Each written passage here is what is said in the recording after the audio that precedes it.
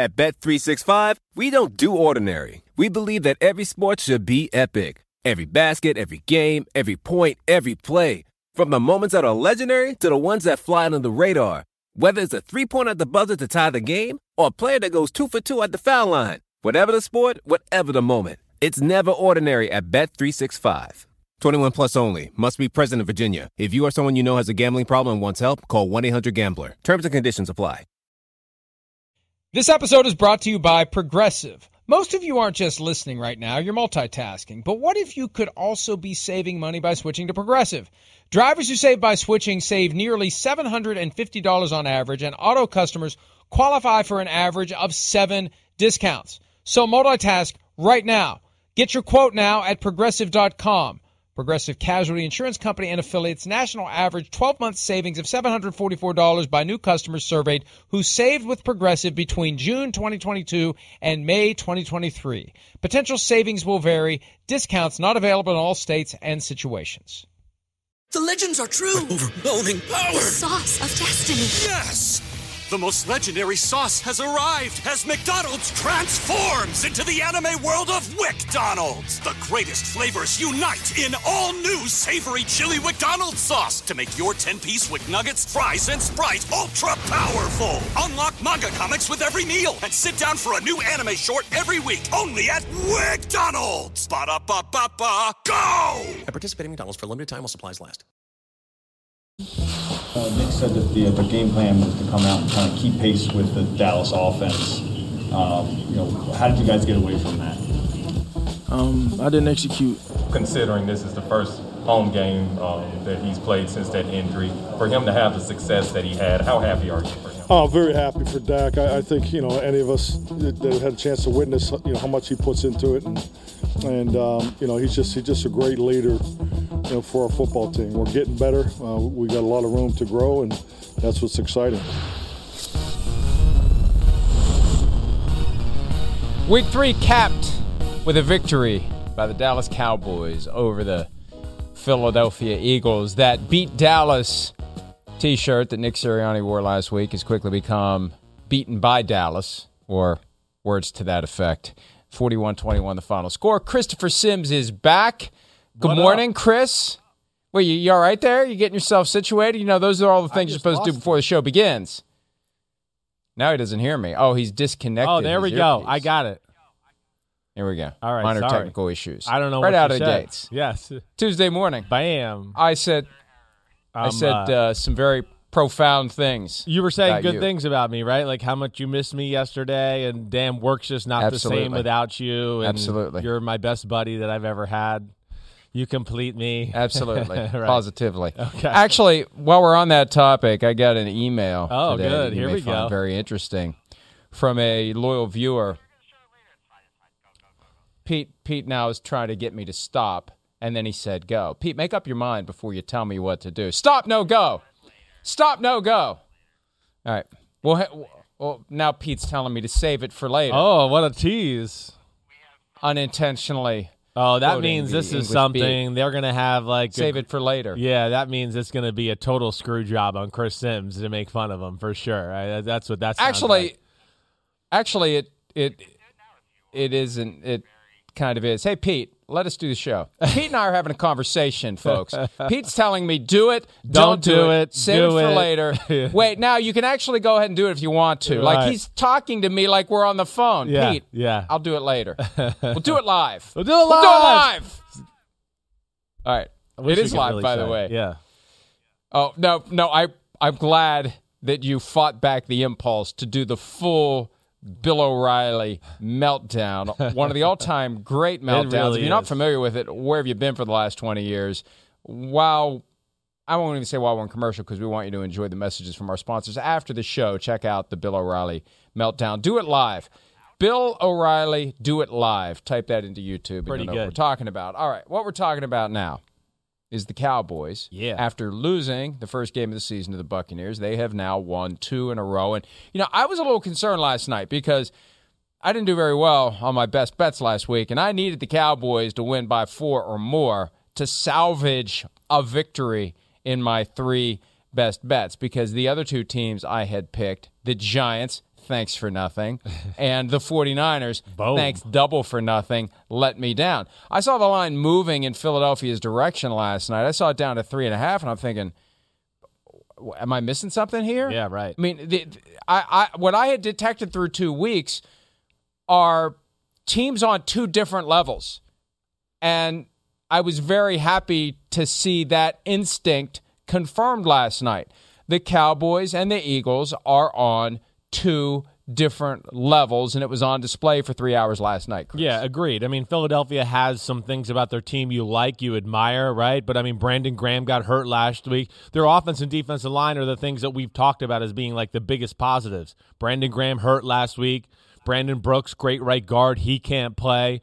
You know, Malata, he is out of the game this past game. I know I butchered his last name. So Jordan Mailata. Mailata. Okay, I was close enough. Yes. So that Jordan took is his away first name. Jordan. Jordan. Yes, I got that part. But the like to what you're saying, Mike, the Cowboys have an elite unit as far as the NFL is concerned, and they play through that unit. And it puts pressure on other teams. You know, I know we discuss this a lot with good football teams. But, yes, when you have an offense that can kind of just beat you any way they want, oh, this drive we're going to run the ball and divvy up carries between two good running backs. And then the next drive we're going to get out here and spread the field, and you can't match up with us across the field. I mean, that's where you're right. They are a really, really good team. I'm not going to say a great team, but a really good team because of that offensive unit. And then the defense just has to be, formidable, middle of the pack, and they're going to be tough to beat with that type of offense. So I think that's the big thing with Dallas, and it's good to see. Man, they got it everything. Balance, weapons, a quarterback. They got it all on that side of the ball. So, did you mean to say the defense doesn't have to be formidable? It can just be middle of the pack? Yeah, that's what I was trying to say. It doesn't have to be, sorry if I was confusing there. Yeah, it doesn't have to be a top 10 defense. As long as they're, around the middle of the pack of the NFL, they're going to be, tough to beat on a weekly basis because their offense is going to be able to move the ball against about any defense we see in football. Think about last year. They were 6-10. Their defense was abysmal, and they lost Dak Prescott in Week 5. Right. So you don't need many things to fall differently to be better dramatically than you were in 2021. Prescott healthy and looking better than ever. Last night he completed 21 of 26 passes for 238 yards and 3 touchdowns, 143.3 passer rating. He acknowledges he's not played any better ever, and that was key. The running game was key again. Balance. I'm counting up the rushing attempts here, and there were plenty of them. I see nearly 40 with 26 passes. That's the way that they need to do it. That's the way the offense is going to work. Run it and pass it between Ezekiel Elliott, Tony Pollard. We had Dak Prescott run the ball 9 times for only 6 yards, but still he's moving when he has to, which is good. That shows he's got faith in the ankle. And they're just getting it done, spreading the ball around to 8 different receivers. That's pretty impressive. 26 throws, 21 completions, caught by 8 different guys. It is. He's moving the ball around. He's keeping the defense guessing. Yeah, definitely. I mean, there's no favorites there. That's for sure. They draw up probably plays more for CeeDee Lamb and Amari Cooper. But at the end of the day, it's a little bit like we talked about with Tom Brady to start the season. Same thing with Dak Prescott. He's not going to play favorites. He's not going to go, oh, man, I just want to throw to my guy because I trust him. He's going to go where the offense takes him, where the defense tells him to go within the offense. And I think that's where he is special. It's hard to really, on a big down, go, oh, Dallas likes to do this and go to this guy here. Like Green Bay, we know they're going to look for Devontae Adams at a big moment, right? We know they're going to orchestrate some play or formation to put him in a spot where Rodgers feels comfortable and he's going to get him a play to do something. Dallas, you don't have that feel at all. You don't really know where it's going to go. If somebody plays man-to-man, they're going to take a shot down the field. And then, of course, if you play a lot of pass defense, they're showing the ability over the last 2 weeks, kind of getting back to the old Cowboys where you're going, damn, they can move some people out of the way. I think a lot of that Philadelphia defensive front, we saw Javon Hargrave and Fletcher Cox, what they can do last night. But they still opened up holes, and Ezekiel Elliott and Tony Pollard, really good duo running backs. I mean, Zeke looks really good. Tony Pollard looks really good too. Well, and we saw Javon Hargrave and Fletcher Cox create some havoc when it was 7-0 early. After the interception down near the goal line, Hargrave busted through, got to Dak Prescott, and the ball got popped up in the air, and Fletcher Cox ended up with it. And that was the only moment the game felt in doubt. The suffocation began right after that. It felt like it was going to be Cowboys' easy win up until that kind of lightning strike that made it 7-7. But the Cowboys, to their credit, Dak didn't get down in the dumps. He didn't get freaked out. He didn't feel like it's not my night. You could see on the sideline his demeanor was very confident. He was fine. Let's just go back and keep doing our thing. Stuff happens.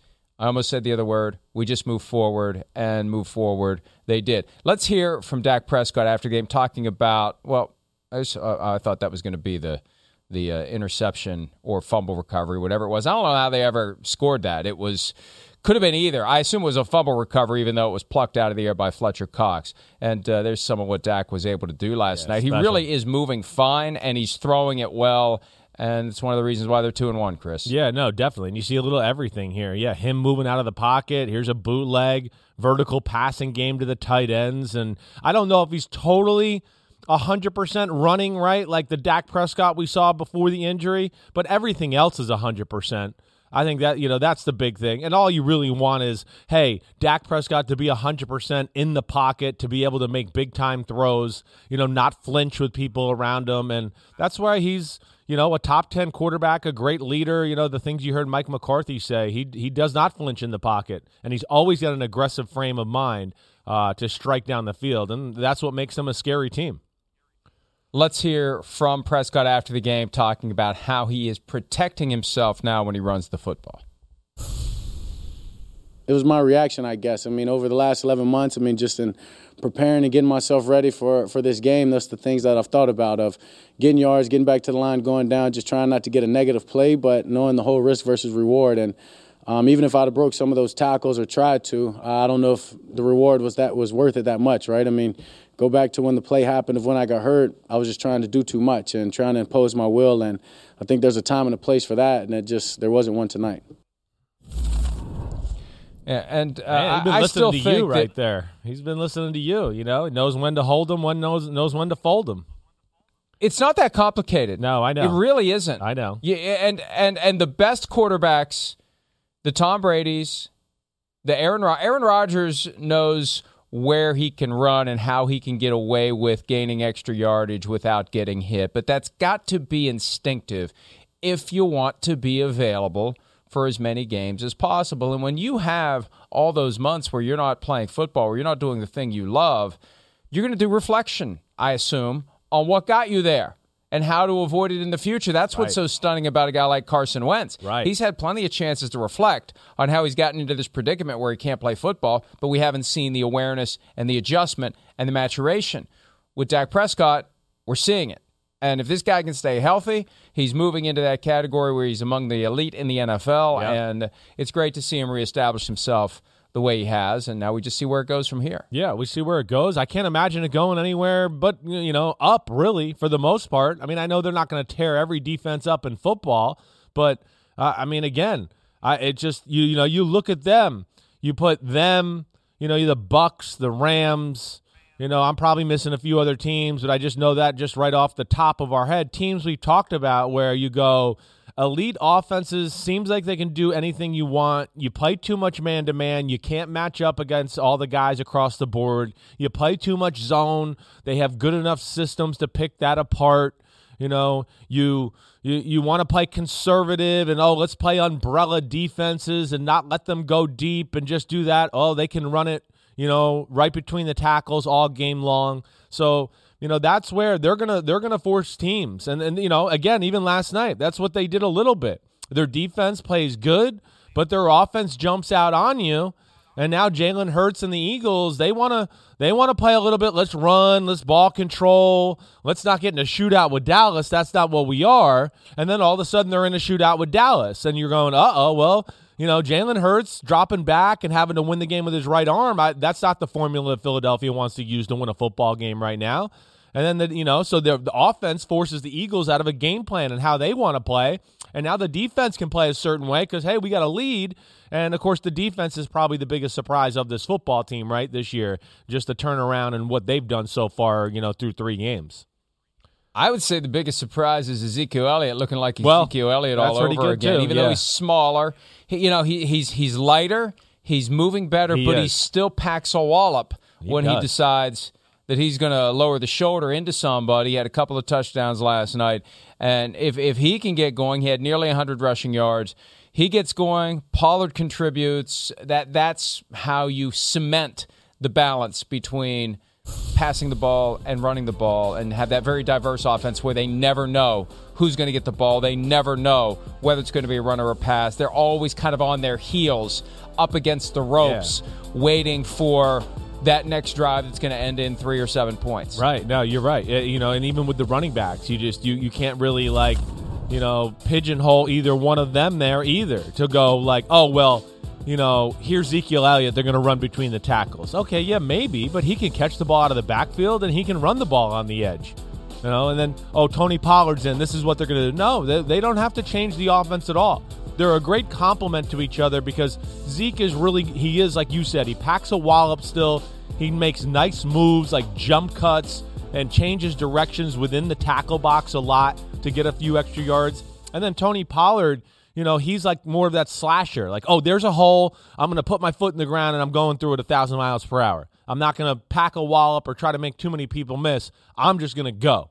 And that is a dynamic duo. That's what you talk about, having the perfect mix at that running back position. Gives a defense a different look. They don't know what to expect, but they don't have to change their offense. And that's when you've acquired a lot of talent on that side of the ball in a positive way. You may have noticed in the highlights that just rolled Dak Prescott, that moment where it looked like on 4th and short he got into the end zone, and it ultimately was ruled on the field that he did not. And that's one of those situations where you're never going to have clear and obvious visual evidence to overturn whatever the ruling would have been on the field. Those guys on the side who come running in confidently like they know exactly what they saw. They don't know what the hell they saw. They're just acting like it. And I can see as they're chugging in, you can see them running from behind. Yeah. Act like I know what I'm doing. Act like I know what I'm doing. Pretty much, rules to live by. Act like you know what you're doing. But that would be a prime opportunity for something that certain people who supposedly have influence in NFL circles, like a Bill Belichick and others, have lobbied for aggressively: the digital component of the football, the microchip, the ability to know whether or not the ball crosses the plane. Now, with a play like that, you can't really tell when the knee's down either. That's the complication. But when you get in that scrum of bodies, what better way to detect whether or not the ball got across the line? And all it has to do is kiss the front end of the line to be a touchdown than to have some sort of digital component. But the NFL loves the low tech. They love the 2 chains with the 10 yards of metal links between them and pulling that orange stick, the drum roll, please. Why not be accurate? And there's got to be a way that they can embrace digital technology and avoid messes like last night where no one knew what the hell happened. And I agree with John Perry of ESPN, the former referee. Right. It looked like a touchdown. Right. But there's no way in hell you're going to be able to overturn the ruling on the field. That's where I disagreed with him. And you're not just going to say, well, you know what, it looks like a touchdown, so we're going to overturn the ruling on the field. No, you're not. They've been told over and over and over again, clear and obvious, and to their credit, they're applying it properly. Yeah. There was no clear and obvious evidence. No, you're right. There wasn't. I don't know. The other thing that just pops up, first off, you're right, Mike. I mean, how the hell can, we not have that technology in this sport yet? It makes so much money. I mean, it makes more money than all the other sports combined in our country for the most part, and we don't have that. I mean, it can't be that complicated. We see tennis has it. I don't know. I mean, there's just you're right. It's got to be done. The other thing that just jumps out to me too: can they not move the sky cam directly over the goal line too, to just give an exact angle look there too? I just wonder, or is there something that comes into play there in case it was a drop back pass where the sky cam would be in the way? I don't know the answers. I should ask somebody at NBC who's does football games, but I wish we had a better angle there too. We saw a football get hit by a penalty flag on Sunday, so I guess you do want to make sure right, you've got some amazing. buffer between flying footballs. Remember, there was a night in Kansas City a few years ago when Derek Carr of the Raiders threw a ball that either did or didn't hit one of those wires. There was some controversy about that. Yeah. Bill Belichick has also lobbied aggressively for fixed cameras everywhere. And how expensive are cameras nowadays? I haven't been shopping for them recently, but yeah, there's my those general GoPro impression is everywhere. you can get them right. very right. cheaply. And when you consider the fountain of cash that the NFL is generating, now more than ever, a certain percentage of their gambling money should be earmarked for enhancing the accuracy of all officiating with a full embrace of digital technology, whatever it costs, because it can't cost all that much. Out of the $270 million in extra cash they reportedly will make this year from gambling affiliations, and the $1 billion per year that they have said, the NFL has said they expect to earn by the end of the decade. Carve off some of that money, not just for improving the skills of your officials, maybe make them all full-time. Those are different discussions. All I'm saying is get the hardware. Right. Get the cameras. Yeah. Get the stuff that you can use to make sure that you're getting it right. Yeah. How many games have substandard replay angles because it's game number 6 on the CBS docket that day? Right. The Vikings-Bengals game, week 1, there wasn't a clear shot of Dalvin Cook's butt on the ground before he fumbled, even though it felt like that's what happened. And yeah, he was in between a bunch of bodies, and maybe there would have been a perfect angle. But when you're one of the lower-level games of the day, you're not getting all the cameras. The NFL needs to have all the cameras, and they need to be in fixed stationary positions. And just like in the pylon, the Ezekiel Elliott play last night when he lunges for the goal line. Right. Pylon camera, perfect view, right away, leg perfect. down before the ball gets there. That's good, but I think they can come up with more so we avoid any of these issues where we don't know what the hell happened. Yeah, no, I'm with you there, man. Totally, 100%. And, like you said, the biggest thing is just the integrity of the game. I think that's the biggest thing. Of course, people always have their conspiracy theories about football. I can't go to a barbecue or anything like that where people don't think, some of these games got to be fixed. And I'm like, what are you talking about? Stop. So we've got some thoughts on officiating that we'll get to later that dovetails with that point perfectly, because when you don't have transparency and a clear understanding of why things are done the way they are, it invites the tinfoil hat crowd. All right, back to the game. Let's go. How about the one negative last night and the thing that continues to threaten to derail the Cowboys at the worst possible time? Mike McCarthy's clock management. And there aren't many things that you have to do when you're a head coach on game day. Yeah, you got to give that fiery, inspiring speech in the locker room. Well, I don't know. That's not McCarthy. You have to manage the clock. You have to make decisions about whether to go for it on 4th down, whether to go for 2. But managing the clock is a big part of it. Last night, late in the first half, the Eagles were backing up, and the Cowboys had two timeouts, and the clock kept running. And as I understand it, Peyton Manning's head exploded on the Manning cast over McCarthy not calling a timeout. So that they'd get the ball back and have a chance to score before halftime. Here's Mike McCarthy defending the failure to use timeouts when the Cowboys could have had a lot more time on the clock when they got the ball back at the end of the second quarter. At the end of the half, you had a chance to call a timeout, but just kind of let the clock run. Yeah, that was clearly a decision. It was to take the lead. Going to halftime, I was comfortable based on where the ball was at. You had the lead no matter what, first off. You had the lead no matter what. It was 20-7. You're still going to have the lead. Right. Yeah. Right. Okay. So they were on their own 25-yard line on second and 31. Here's where it started. Yeah, right. Here we go. 1st and 10 on the 24. The Eagles 24 with 3:57 to play. They get a first down out to the 46 out on a couple plays. They get sacked and lose 11 yards. So it's 2nd and 21 from the 35. And then it's 2nd and 31 after a holding penalty. And that's when it became a full-blown cluster because the clock runs full 45 seconds. It's 2nd and 31. It becomes 3rd and 24. You're getting the ball back. Take the time out and and have an opportunity. Instead, when it finally ended, they had the ball on their own 11 with 11 seconds left. They just took a knee. So that's just basic stuff. And I don't care whether you're up 10-7, 20-7, 30-7. You got a chance to get the ball with a reasonable opportunity to get down the field and maybe get a free 3 points. You never know what's going to happen in the second half of games. You never know what's going to wake up the other team and they start scoring points. You deliver the death blow whenever you can. 100%. That's really what it is more than anything. Listen, I can understand him maybe not taking the timeout right away after 2nd and 31. Maybe just wanting to see, like, hey, maybe they'll get a 20-yard, 25-yard gain here and, change field position, okay? So maybe you play it safe there. I can understand that. But, then the third down play after that, I don't understand at all. I don't. And I think that's the point, like, to what you're saying, Mike. I mean, hey, it's 20-7. Yeah, it's comfortable and all of that. But, I mean, it's the NFL. Philadelphia gets the ball to start the second half.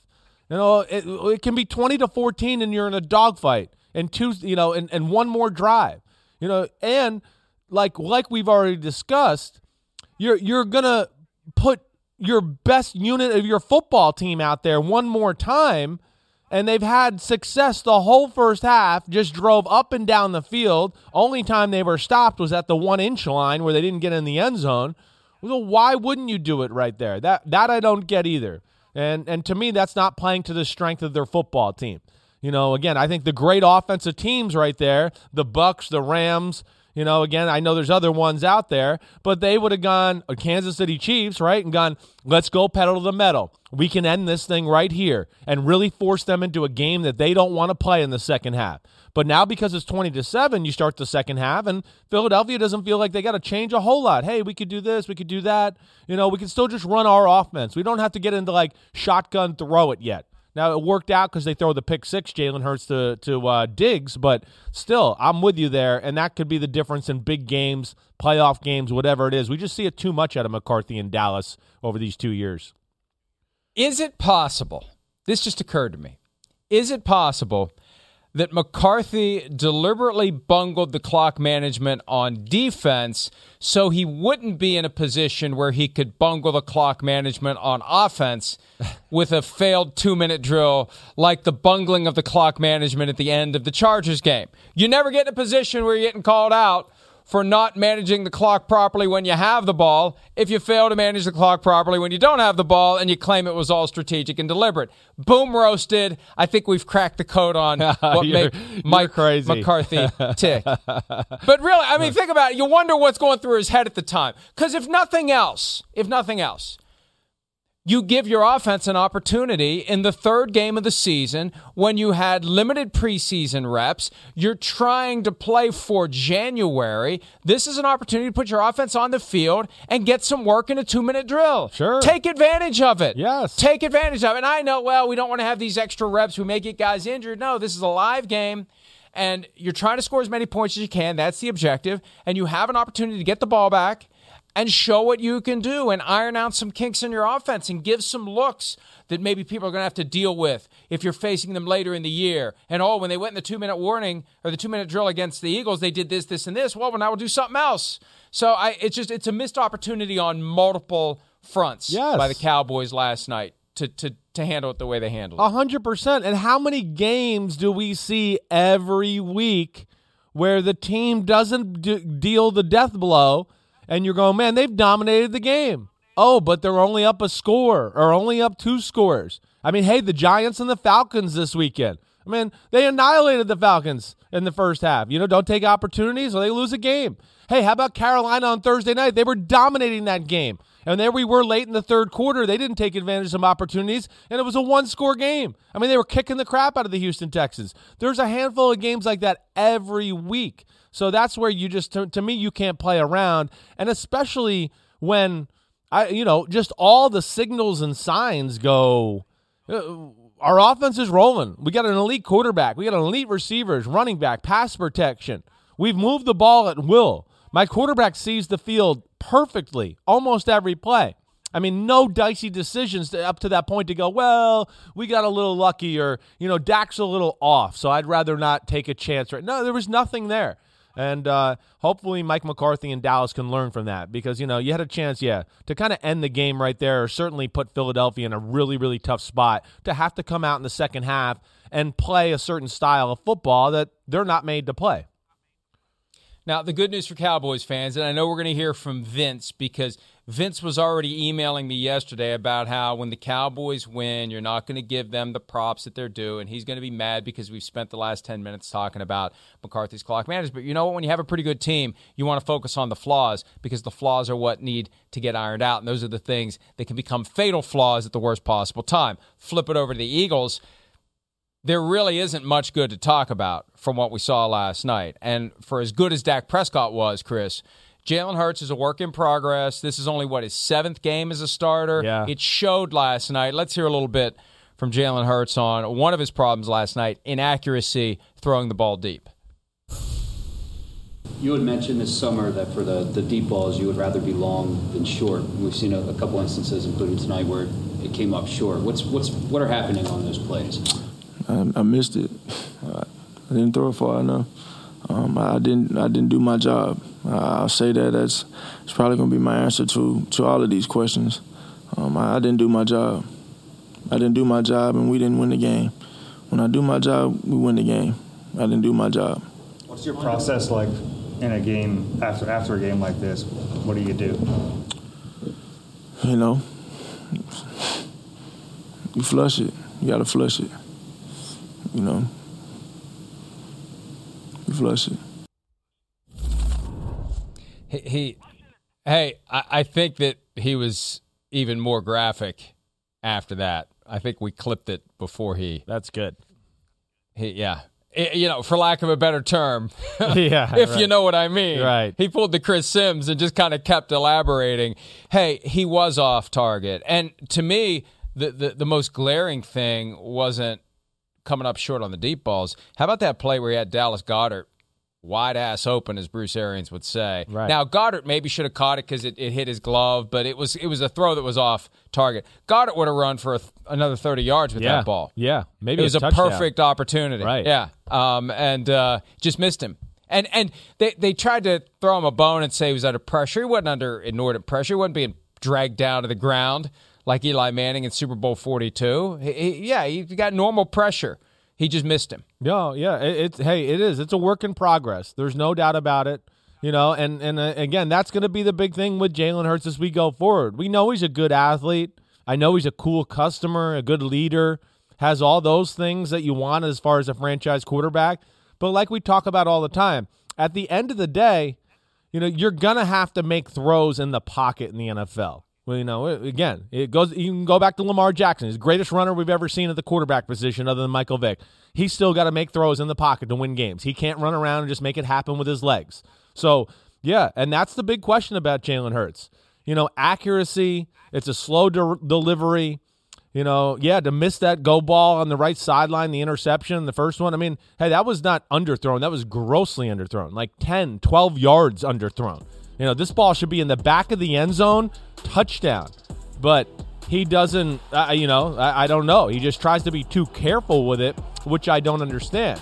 And then, the other aspect of it, too, is, and of course here, not good pass protection, and now they got forced into a game they don't really want to play. But there, staring down the target like Brian Griese and Louis Riddick talked about, then added to a very slow and deliberate delivery, it's less than. And what people don't understand, too, and I know Brian Griese and Louis Riddick tried to explain this a little last night, and this has always been my concerns with Jalen Hurts.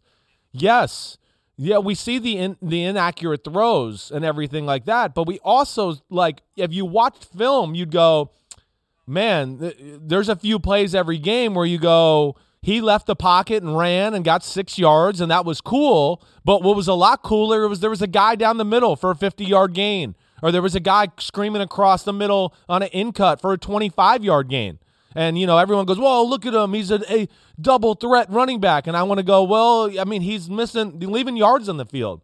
And that's going to be the big question. And that's why I think Philadelphia is totally still in the evaluation stage, because they've seen these issues and they know there's some issues with his throwing, and we'll see how it goes going forward. Yeah, the best running quarterbacks, in my view, run when they have no other choice. Right. And when they know that whatever they can gain with their legs is more than what they would gain by throwing the ball. And if you're running and gaining 10 when you could have found a guy that had gained 20, that's a bad decision by the quarterback. And speaking of running, now, on the surface, the Eagles had 12 rushing attempts last night. The problem is Jalen Hurts had 9 of them. The running backs for the Philadelphia Eagles had only 3. And Nick Sirianni was asked about that after the game. Specifically, Miles Sanders got 2 carries. Oh, we don't have the SOT. The thing in the document that says lead to the SOT doesn't say we Pete's don't all have over it. the It place says today. All over the lead place. to it. Pete, the right oh, he's got it now, words Mike. are, Mike, do it now. Don't do it. Do it now. Don't do filibustered it. long enough.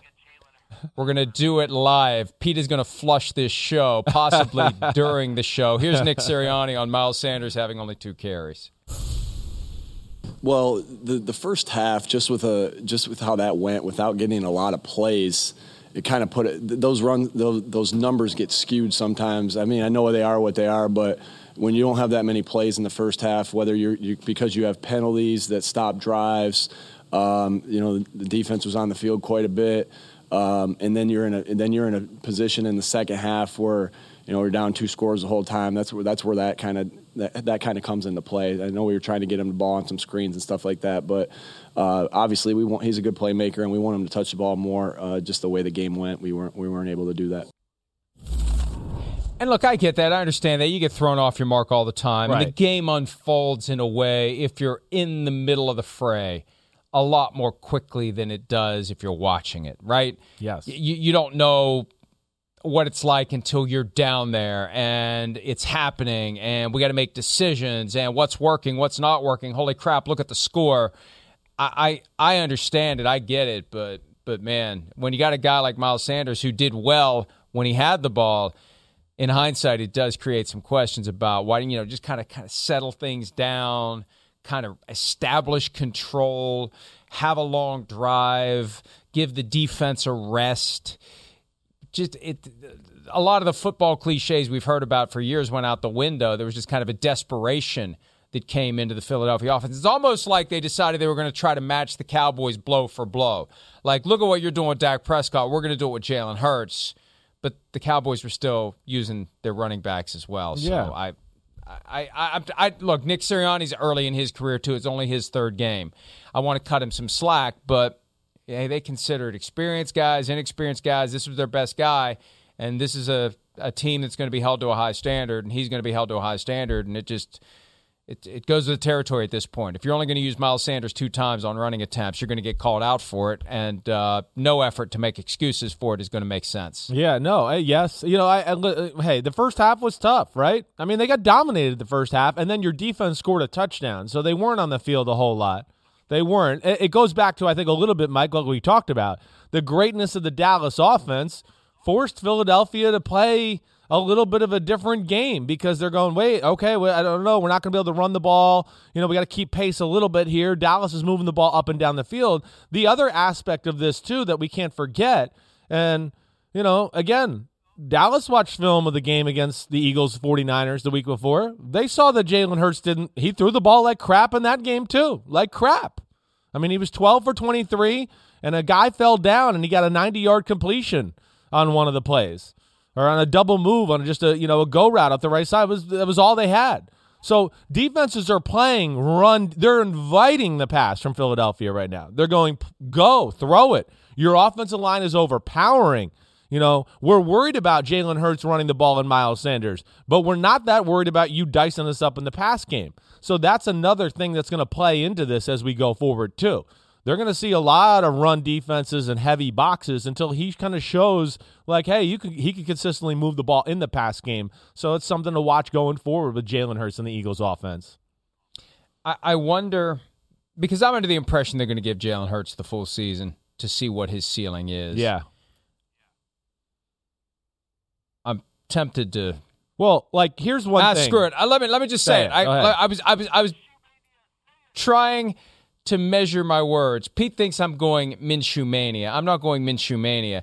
I'm going Deshaun Watson. Yeah. Do they get back into Deshaun Watson? When you consider, Jay Glazer reported over the weekend, the Texans have softened their stance in recent days on what they want for Watson, that the Dolphins have Tua Tagovailoa on IR. They put him on IR Saturday with that rib thing. I think they were maybe not being completely candid. What a shock, an NFL team not being completely candid. I think they weren't being completely candid all week long. They get to Saturday, they put him on IR. I think they have to be considering making the move before the window closes on November 2. From the Eagles' standpoint, aware of the possibility the Dolphins are going to do a deadline deal and cognizant of what Hurts is and isn't doing, maybe at some weird level, this is an organizational effort to kind of put the Hurts ceiling floor analysis in an accelerator. So we know by the end of October what we have. Instead of knowing by the end of December and into January what we have, let's go ahead and see where he is. Let's throw stuff at him. Let's see how he responds so we can make an assessment by November 2. And if we decide to pull the trigger, boom, we go get Deshaun Watson. You have to at least be thinking about that. Sure. Right? Yeah. No, you don't know where his ceiling is. Right. You're kind of seeing where the floor is. Right. But you want to hit pedal to the metal so you have the best information by late October so you can make a decision on whether to make a play for Watson now or later, knowing that if you don't, the Dolphins may, and then it's done. Yeah, no, I think it's a good thought by you. I think there's some reality to that for sure. I do. And you and I both know that Philadelphia is in that mix for the Deshaun Watson thing. That's a real thing. You know, from everything I know, the owner has given them the green light as far as Howie Roseman and company to make that deal if it's right. So, yes, and what you have to worry about a little, and here's just one other inkling. Another inkling, at least, that always told me they're not totally sold on Jalen Hurts.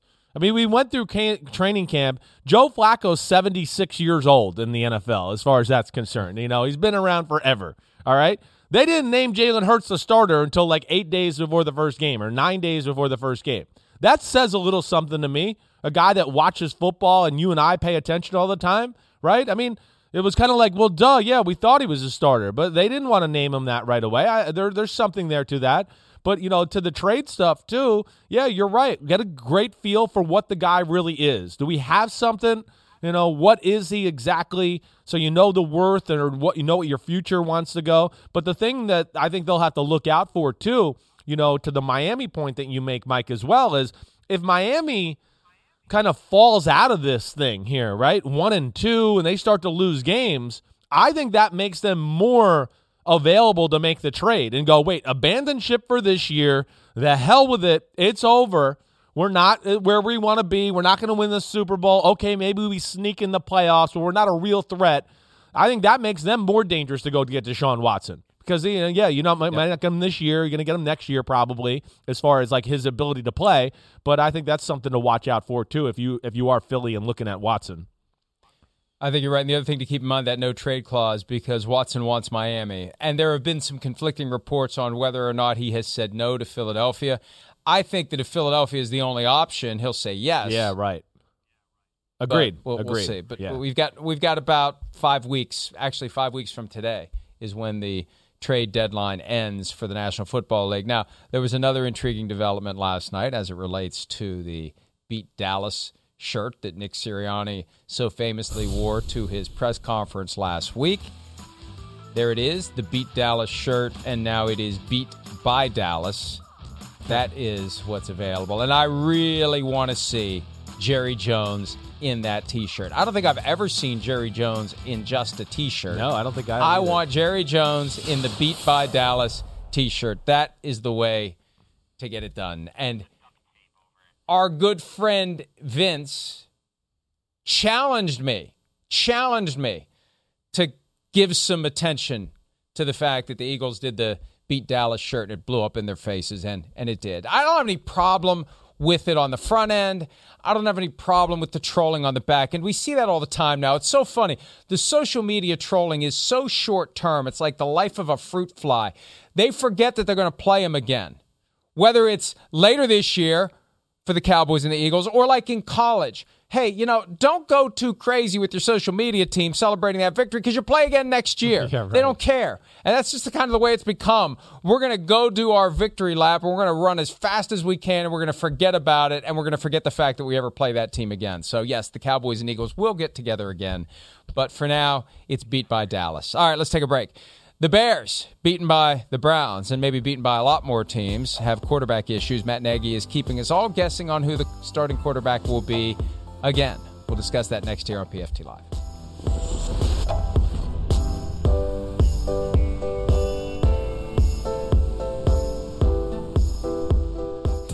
If Andy can't go, is Nick under consideration or is it just Andy and Justin? No, they're all three under consideration right now, in regards to where they're at. So we'll just have to kind of see the next couple days where they're all at.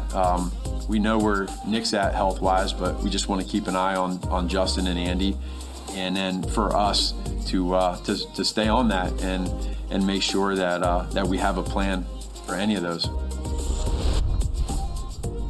Plan is there ain't no plan for the Chicago Bears, Seems and I know like it. strategically it'll keep the Lions guessing. The Lions play the Bears guessing, this Mike. weekend. They're going to guess what they're going to do because I know.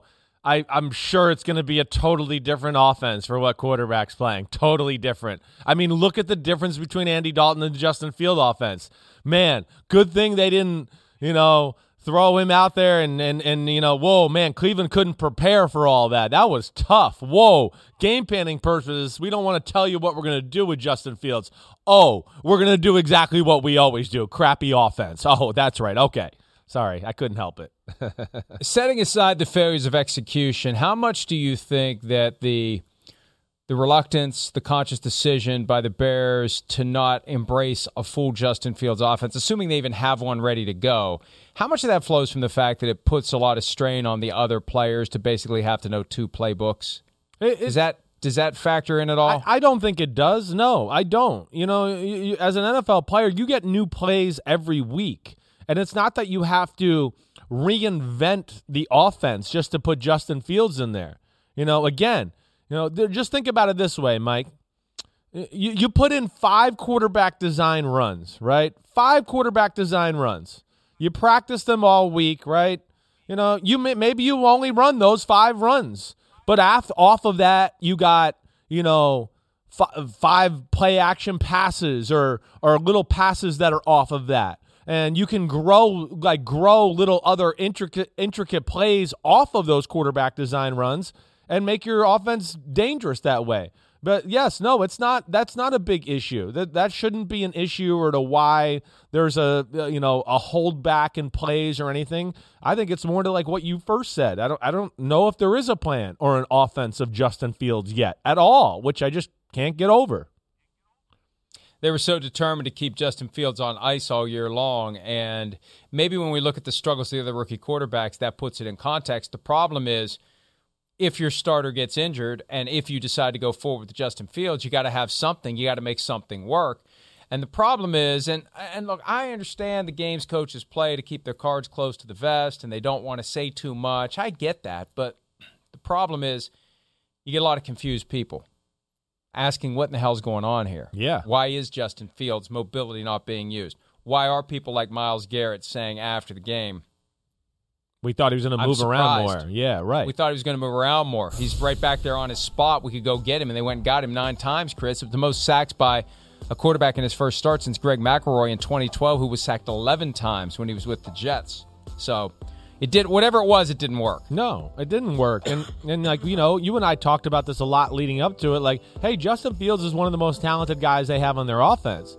He's the one that can change a defensive game plan a little bit to go, whoa, wait, we don't want to do this because they might run this quarterback design run or move him, something of that nature. And I haven't watched this film yet here, again, but you see, I mean, it's shotgun. It's all the normal Chicago stuff you're talking about. And it's Justin Field, yeah, he's young. He's not going to make the quickest decisions in the world in the pocket right now.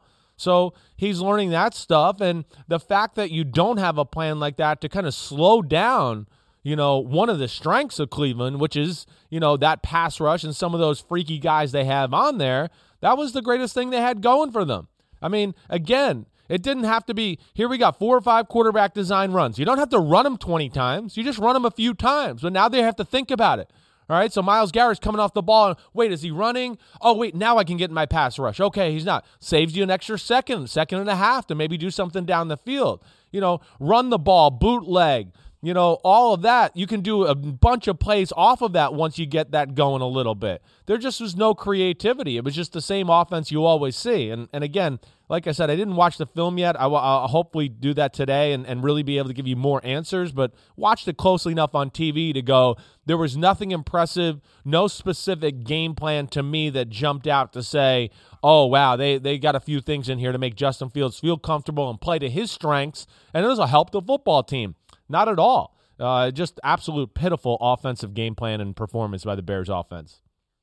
1 net yard passing for the Bears. The lowest total by any team since 2009. Do you know who that team was in 2009 that had 1 net passing yard? And do you know what game it was? 2009. You should. I should know, huh? Go ahead, tell me. So it must be a game. 59-0. Does that ring a bell? The Titans game in the snow up there. Yeah. Jeez, yes, I do remember that. Were you on the team then? I actually was on Denver that year. I was on opposite. I was there in 08 and then 10. So I missed that year in Tennessee. But I remember thinking like, oh my gosh, what a disaster! How does that Titans team get beat like that? Yeah. Yeah. That was a bad one. That was a year after. That was when they were in the full-blown curse of the terrible towel after they desecrated the terrible towel. That was part of it. Because they were the number 1 seed the year before, and they get beat 59-0 by the Patriots in the snow. All right, true or false, rookie quarterback edition. And by the way, the rookie quarterbacks this year so far in 11 starts are 1-10. The only win was Mac Jones, the Patriots rookie, beating another rookie, Jets quarterback Zach Wilson. So true or false, Bears fans owe Mitchell Trubisky an apology after seeing Justin Fields try to run the Matt Nagy offense. True or false? True. Of course it's true. Mike, I've been saying this for 2.5 years, that he was making chicken salad out of chicken what? And you know what? A whole lot. I mean, geez, in the preseason. Chicken feed? Yeah, chicken feed, right. Flesh? Breast? Come on. Leg? Yes, disaster. Mitchell Trubisky was much better than the Bears fans ever gave them credit for. And, of course, I feel like the Bears coaches kind of never really stuck up for Mitch Trubisky either. They kind of let it just, hey, it's him, that guy. Look, put all the blame on him. And you know me, from the start of the Mitchell Trubisky era there with Matt Nagy, there was already excuses being made by the Bears coaching staff. So, yes, you all owe us an apology, Chicago. All of you. Send the letters to Buffalo. I'm getting an alert here. Important update coming in. New Simmsism. Stuck up. Stuck up. I think you said stuck up. I think I did too. Whoa, baby. Stuck up. Yeah, that stuck is like up. a baby. That's like something a 3-year-old says. I stuck up for him, Mom. All right, let's go on to the next one. True or false, Zach Wilson starting for the Jets is doing more harm than good for his development. Chris, what say you? True or false? Well, I think I'm going to say false there. I think this is all positives. Again, let's not write, the future of the player here after 2 or 3 games. Again, it's a crap team there in New York, the Jets. They're finding their way. They're killed by injuries. They're not a great running team. They have no weapon on the outside that makes you go, oh my gosh, watch out if we don't double that guy, Zach Wilson. So there's nothing there to think that they're just going to turn this around and, it's going to be an air show and he's going to carve people up. No, it's good he's getting this experience. It's going to pay off next year when they add a few more players to the team and they are healthy. So, again, it's tough sledding. We've seen a few weeks in a row, though. Pass protection issues, just like you see here. Their scheme and protection has been exposed a few times. And then, of course, Zach Wilson's compounded some of these things with rookie mistakes. So, no, I still think it's all positive. You're best being out there playing and taking your lumps and learning on the fly. What about the Joe Burrow factor? I know that was a real concern for us last year. Is it a concern for you with Zach Wilson that he's going to get himself hurt out there? It is. That's the biggest concern I would have, right, Mike? Yeah, you're right. We talked about that a lot. That's where I look at, Robert Saleh and Joe Douglas a little, and, at some point, you might have to go, okay, Hey, this game's over. It's 26-0. What's the point of us dropping back 12 more times and putting our quarterback out there to get killed when Von Miller and company know we're going to drop back and pass the ball? That's where they might have to swallow their pride a little bit from time to time and just go, okay, not throwing the white towel out there or waving the white flag, whatever, but we're kind of are. We're just kind of saying, hey, we lost, that's good, but we got to think about the future, the bigger picture, and I hope they can see that. 15 sacks so far for Zach Wilson, the fourth most ever for a first-year player in the Super Bowl era at this stage. David Carr had 19, Archie Manning had 18, Kyler Murray had 16. All right, next one, a guy that we were concerned about from a health standpoint in that preseason game against the Saints because he ran the ball and his leg was planted and he almost had his leg blown up by a Saints defensive back, Trevor Lawrence. His rookie mistakes are concerning for his long-term career. True or false? Yeah, I'm going false there too. Again, like I'll say with Zach Wilson, I like the look of Trevor Wilson and Zach Wilson. They look like they belong. Not every decision's going to be perfect. No. And again, we talked about Trevor Lawrence. He's getting used to the pro game. But, man, he still makes a handful of plays and throws every game where I go, that was legit right there. Whoa. Like that, that's first pick of the draft. So it's not going to be perfect. Yeah, he's not seeing the field perfectly all the time. And again, he's fallen into the trap of, oh man, we're losing.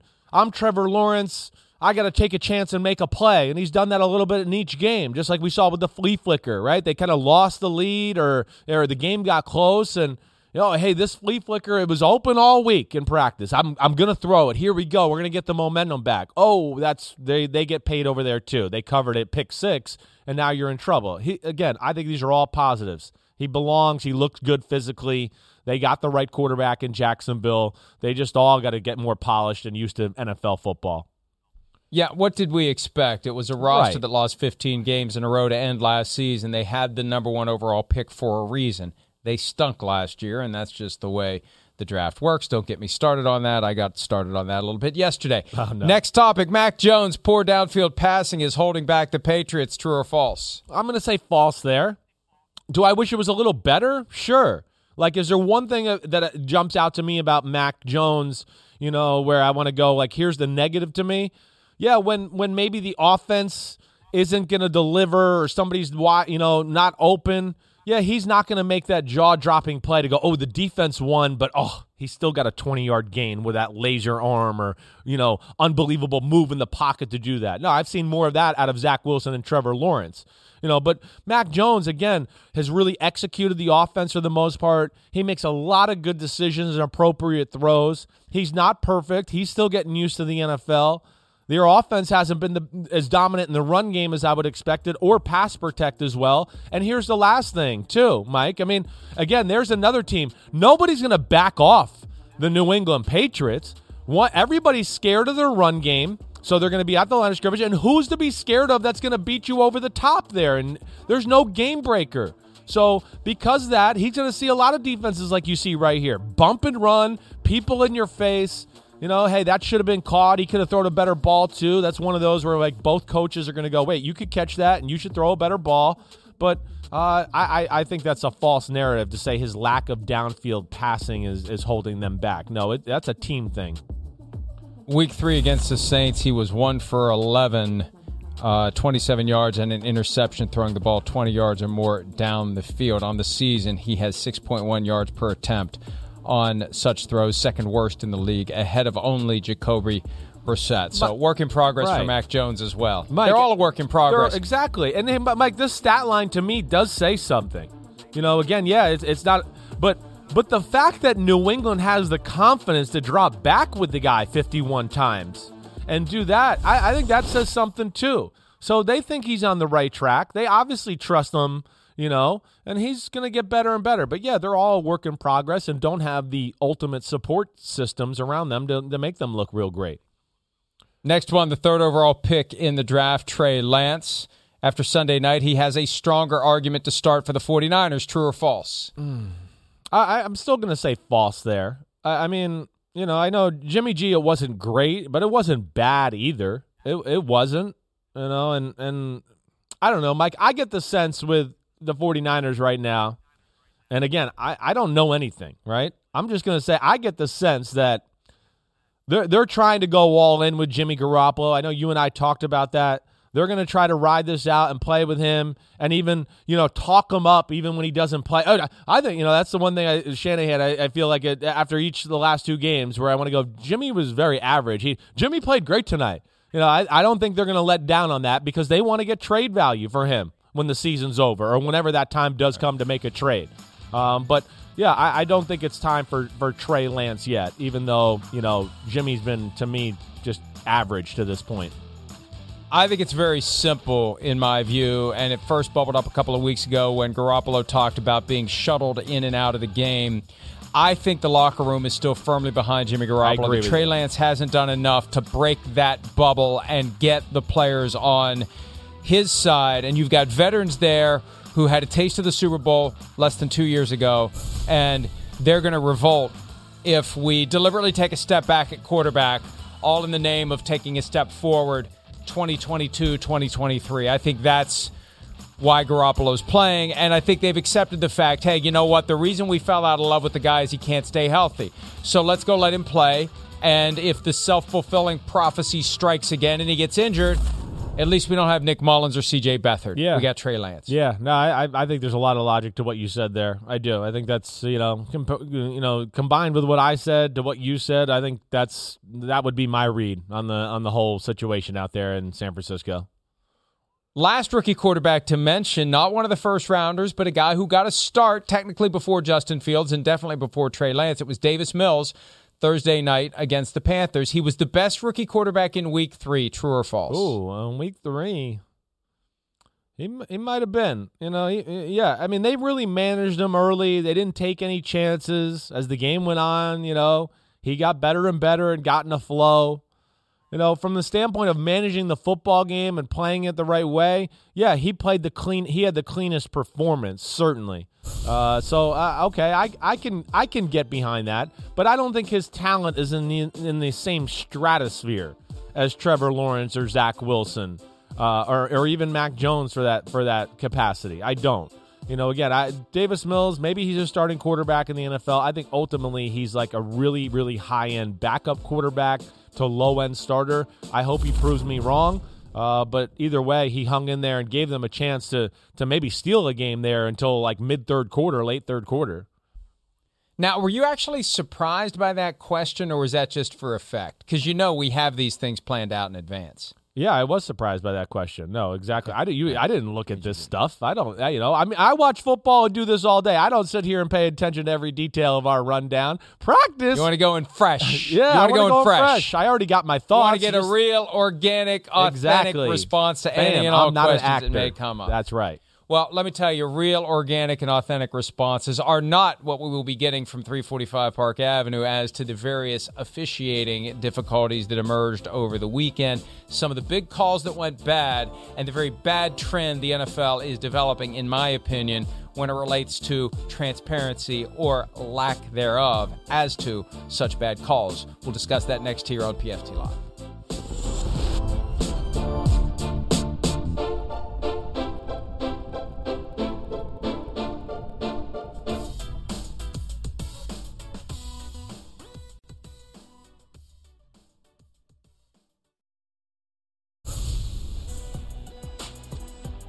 This was one of the craziest things I have ever seen in a football game. Rondale Moore back for the punt. First drive of the game. Out comes the flag. Hits the ball. He muffs the punt. The good news is the Cardinals recovered. But look at that. Ball incoming. Here comes the flag.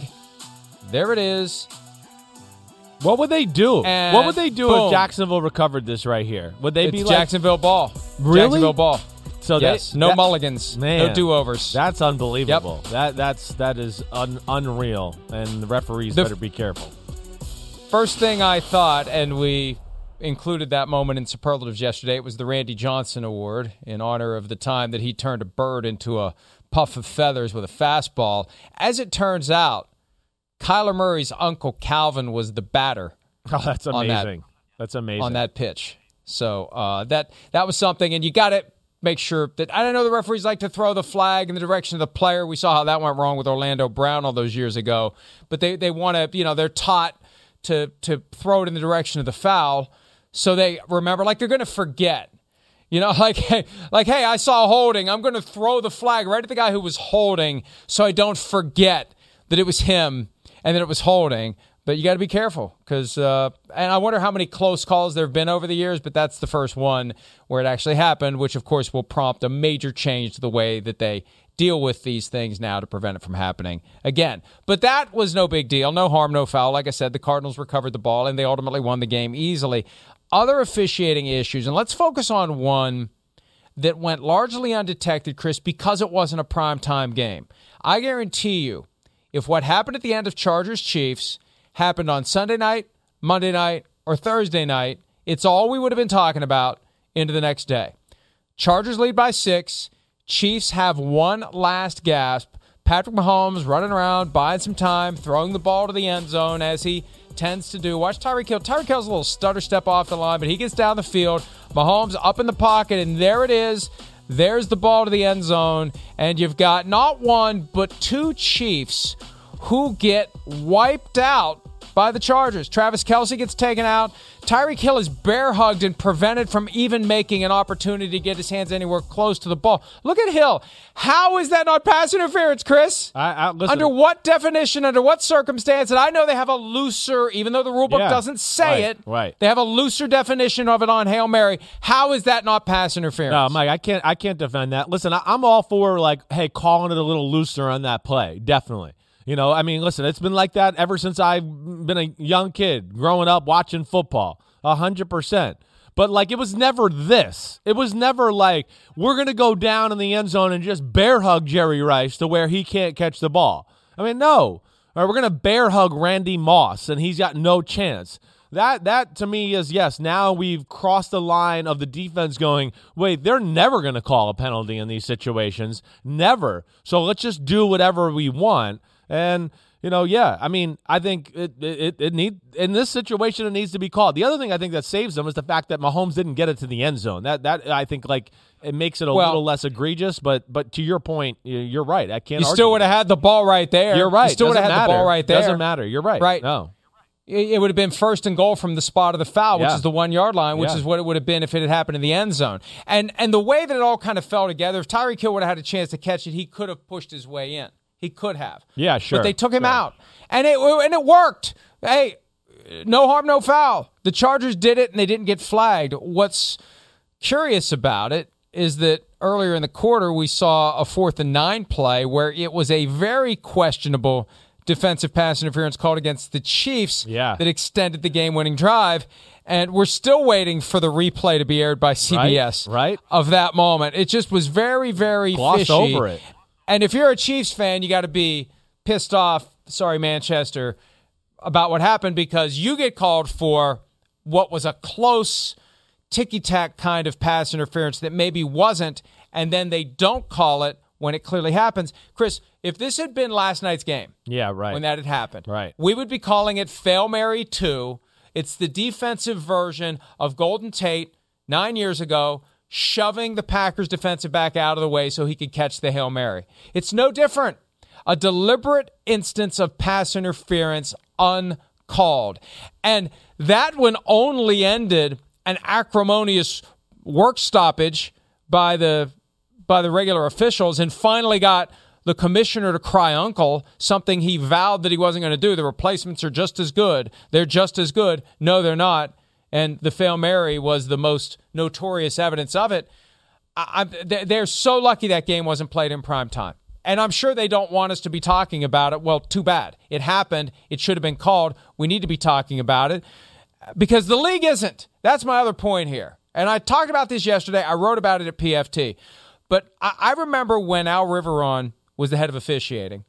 One of the big criticisms of Al Riveron is he wasn't very good at communicating and explaining to the audience why things were done. It was always very perfunctory and conclusory, and he never got into the details like a Mike Pereira or a Dean Blandino did.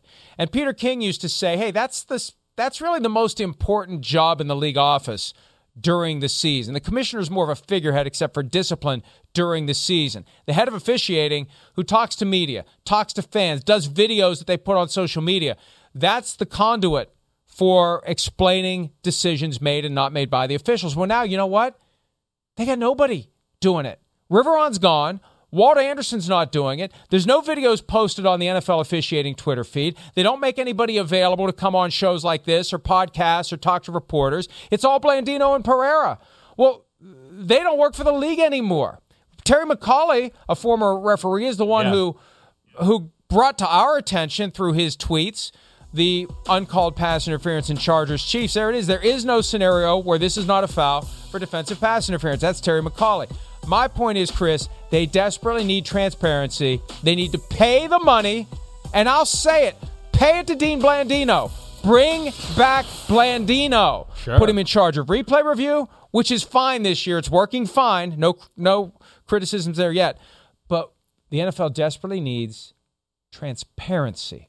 It needs to be able to explain why things are done, why they're not done. They need to be able to admit when they make mistakes, not go bury their head in the sand, because this gets back to what we were talking about earlier. When there isn't that transparency and accountability, people think the games are rigged. Yeah. And that is not what the NFL needs in an age of booming, mushrooming, widespread legalized gambling. The last thing the NFL needs is the tinfoil hat crowd getting credence to the idea that the games are rigged. They're not. But this is the kind of stuff that makes people think they are. Yeah, no, it is. And it will, like, you're right, if it's in a bigger moment or, it's a playoff game or a Monday night, Sunday night football game where everybody's tuned in. Yeah. Hey, listen, it's like back to the days of Thunder, right? The old movie with Tom Cruise, like, rubbing is racing, right? Okay. Yeah, you're going to have some little extra contact in a Hail Mary. The ball's being thrown up into a scrum. But we didn't say you can assault a guy and just be like, I mean, that to me is where, come on, there's got to be some line here, like, to where, okay, wrapping your arms around the receiver, not and even looking at his the ball, ability to even get his hands anywhere near. Right. He's like reaching through and around the guy to even have an opportunity to get his hands on it. No, and Chris, it's no less blatant than Saints-Rams 2018. Yeah, it just didn't happen in a conference championship game. Well, if I'm a team that's throwing a Hail Mary now, okay, this is what I'm going to do this week. Or if I'm Kansas City and I'm in that situation, I'm going to send two receivers in front of Kelsey and Tyreek Hill and have them block. Like, hey, just get down there and push guys out of the way. Just push them, run them over, knock them down, and let's just see. I mean, what's the point? If they're going to let the defense do that, then you got to let the offense have their way too.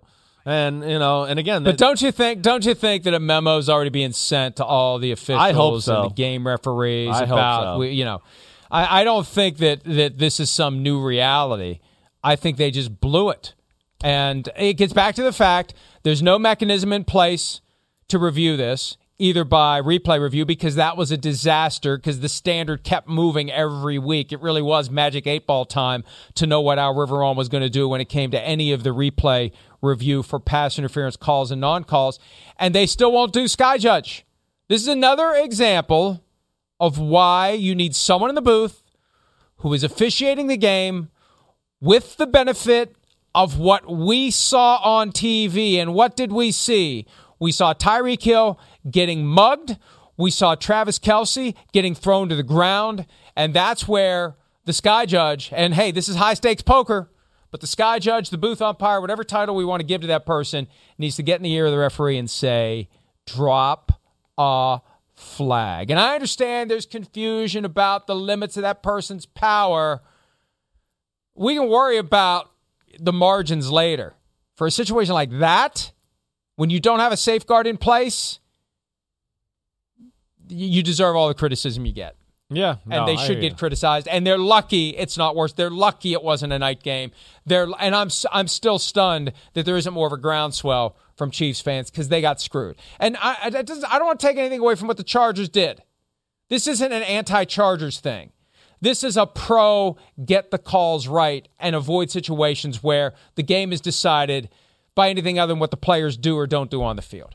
Yeah, no, I agree. And hopefully this will at least be a jump-off point to correct the issue to where it doesn't affect a big game in December or January and become a disaster, and then people do lose trust in the officiating again and thinking the games are, fixed in some way. So, I hope so. But that to me is let me say one more crazy thing. egregious. Let me say one more thing. Yeah.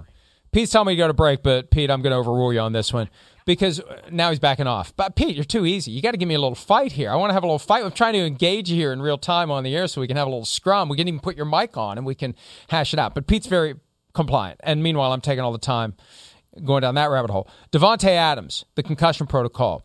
This is another example of why it's important to have full transparency. They issued a statement yesterday to one of their employees.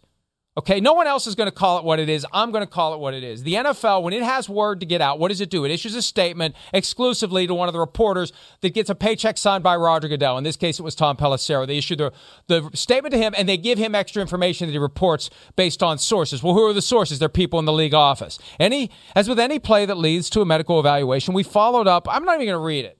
It's gobbledygook. It's all the stuff that you expect. I want somebody on NFL Network or somebody who comes on this show or comes on some other show to explain in lay terms, real time, why Davante Adams was back in the game so quickly. That statement is worthless to me. Whatever else they leak to their employee is worthless to me. I want someone to explain it because I saw Davante Adams glassy-eyed on the ground. And if you're serious about protecting guys from that worst-case scenario of getting a second concussion while you still have your first concussion and maybe dying on the field, then we need something more than a statement that you issue to one of your employees. We need people to explain to us why it is so we understand it. Maybe it was right, Chris. Maybe it was. Yeah, right. But you're either going to try to protect these guys or you're not. And there are failures, and when there are failures, they try to talk until we stop asking questions. That's not good enough. No, I hear you there. It's not good enough. You would like the answers there. Again, it's one I'm less picky about because, I want to go, hey, Davante Adams is a grown man. If he feels like he can go back out and play football, then play. I know. No. Mike, your point's real, players got to be protected from themselves. You're right. I get that. To me, there's another aspect to this. The other aspect to me is way worse. How the hell is a penalty not called on Jimmy Ward? I mean, that would literally be put on a reel they show to teams in training camp of what not to do. Launching at a head, hitting with the crown of your helmet. I mean, you couldn't be any more blatant than that right there. But again, a big moment in the game, and the referees are going to ref differently. It's one of my issues with refereeing in the NFL. Big moments, big games, playoffs. All of a sudden, there's a standard of refereeing that changes, and that I don't understand. But that was like textbook, like headhunting. We don't want this. And you talk about player safety and doing that. This is one of the worst, most egregious hits in all of football this weekend. Nothing happened. Oh, it's a big moment. We'll just let it go. No problem. Okay. Hey, Keith, do it again, Jimmy. I mean, that to me was some BS. And that would bother me. I understand your concussion thing, and I was shocked too he was right out there. But that bothered me more than anything watching the game too. For anybody who watched the show yesterday, like I did because I was involved in it, you're probably thinking what a difference a day makes. And I'm smiling not because I disagree with you. I agree with you. But Mike Golick yesterday made an almost equally impassioned argument against a flag in that setting. And at the end of the discussion, I think he came around to the idea that there was still contact between helmet and chin, and that's exactly what the NFL is throwing flags for, regardless of your intent, regardless of what you're trying to do. And if you look at it closely, it looks like Ward with the turning the shoulder, right? So he didn't go in hot, helmet first, like Chuck Cecil used to back in the day. But still, you got the helmet hit the chin.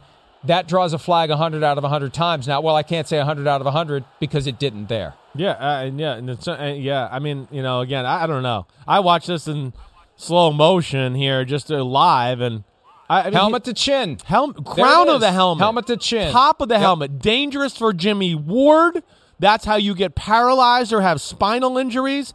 Extremely dangerous for Davante Adams. He didn't have to go in like that. He did not. He led with the head. He turned just a little bit to make sure he could get that head right on Davante Adams' head, in my opinion. That's what I would say. He's turning to make sure, wait, I was aiming for here, and I'm going to get it, so now let me get that head exactly where I thought I was aiming. And that, to me, is that I can't stand for with the NFL. That's not cool. So So what they need is a Dean Blandino, a Mike Pereira, somebody who can explain and admit. They need to admit that they missed it. At a minimum, when you make a mistake, issue a statement that you made a mistake. But see, they don't want anybody talking about it. They want us to forget. They want us to say nothing to see here. All is well. Move on. Talk about the future. Don't talk about the past. That's baloney. Because these bad calls, if the fans don't have some understanding, some closure, some accountability, again, that's when they think that the games are rigged. And in this environment, with all the money they're going to make from gambling, they have every incentive to have somebody who, look, this takes a lot of skill. That's why I say Blandino or Pereira. They're the only two who have been able to pull it off in my lifetime. They need one of those guys back, and they need to pay them whatever they want. Yeah. Because it's a critical function moving forward for the NFL. Silence is not an option. Statements issued to your employees, that's not an option. And now we have to go to break, and we will go to break. When we return, a deeper look at what the Rams did to dismantle the Buccaneers on Sunday. That's next here on Pro Football Talk Live.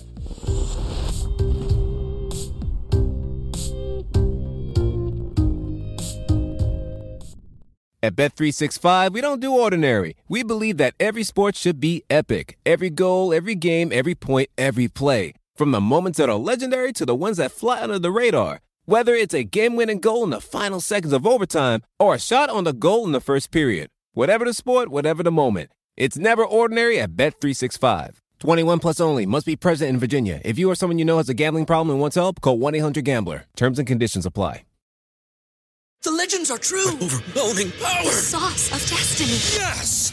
The most legendary sauce has arrived as McDonald's transforms into the anime world of WickDonald's. The greatest flavors unite in all new savory chili McDonald's sauce to make your 10-piece Wick Nuggets, fries, and Sprite ultra-powerful. Unlock manga comics with every meal and sit down for a new anime short every week only at WickDonald's. Ba-da-ba-ba-ba, go! At participating McDonald's for a limited time while supplies last.